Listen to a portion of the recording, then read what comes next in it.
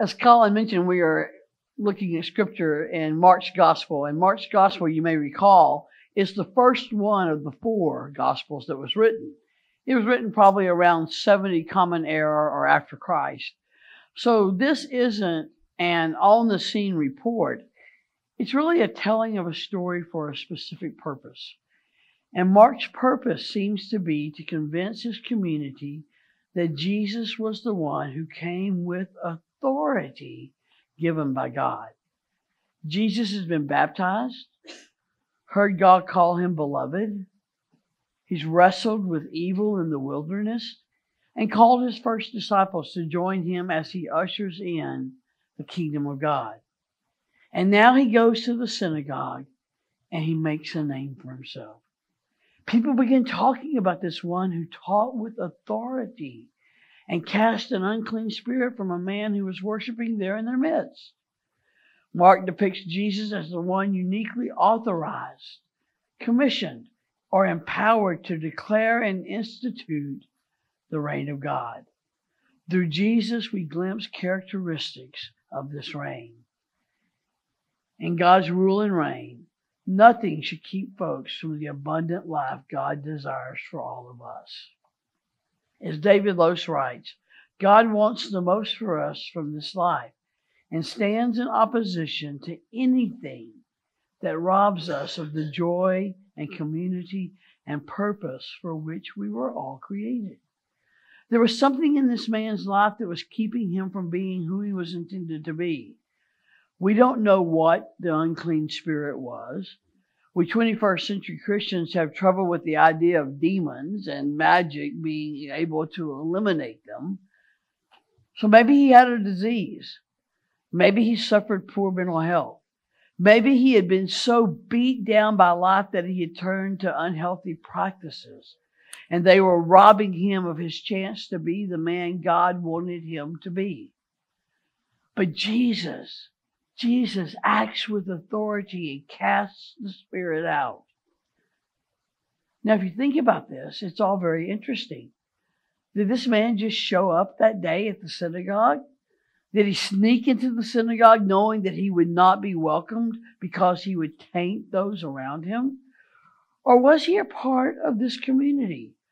Was his issue the elephant in the room that nobody dared name?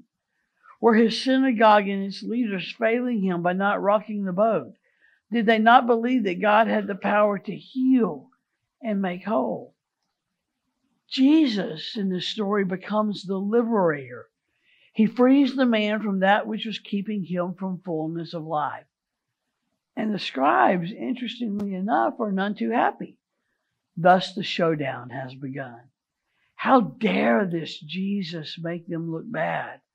How dare he call them out without actually saying it for not liberating their people, but instead for oppressing them and enslaving them to 613 laws regarding what they can and can't do, none of which really lead to life in God.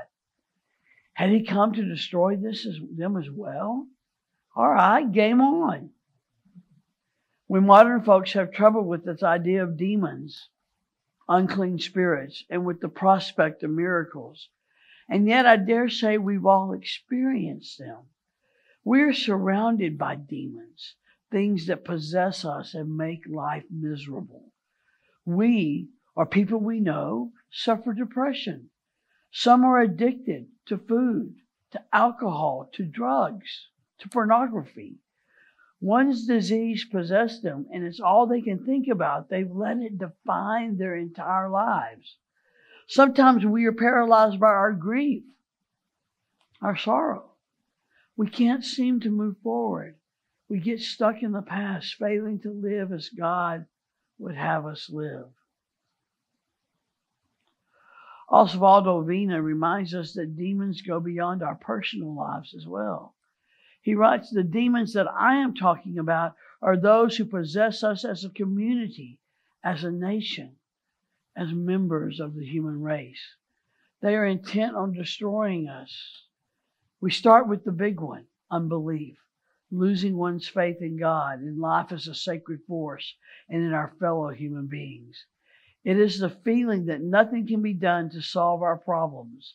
Then springing from this one come the others in fearful company: homophobia, racism, sexism, classism, religious and ideological intolerance, violence at home and at school, poverty, militarism, terrorism, war, greed, extreme individualism, out of control capitalism, media-infused fear that leads to paranoia, and governmental manipulation of information, to name a few, he says. I'm afraid the church as an entity can also get possessed by these spirits that are counter to the kingdom of God. It can find itself not living a kingdom life.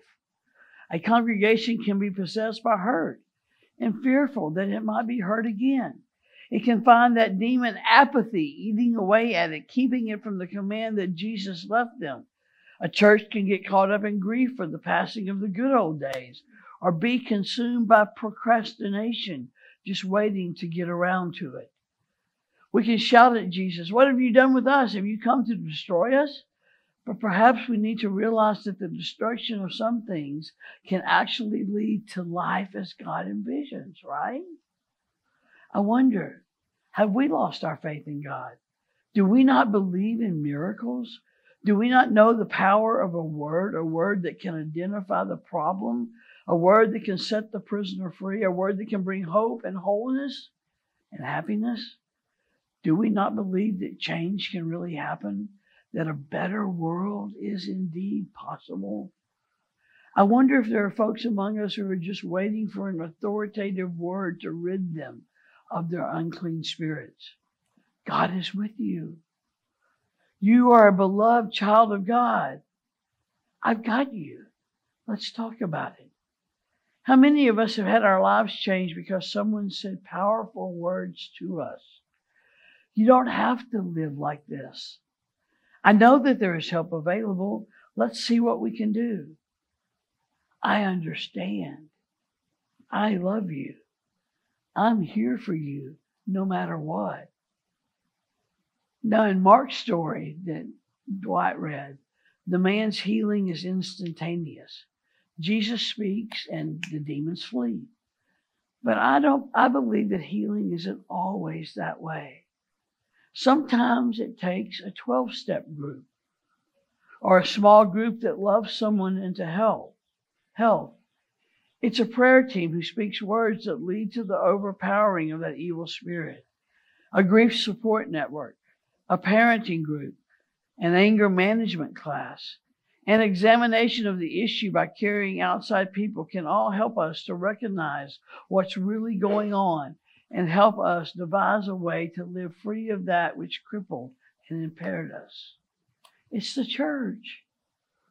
Again, Los writes, God does not want these things for us. And church, at its best, is a place where we gather in Christ's name to support each other in escaping the hold these things have on us, that we might grow as individuals and a community, as people blessed to be a blessing.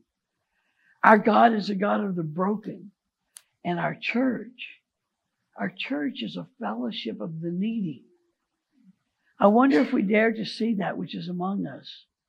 Will we open our eyes to see the hurtful, stifling demons that dwell in our midst?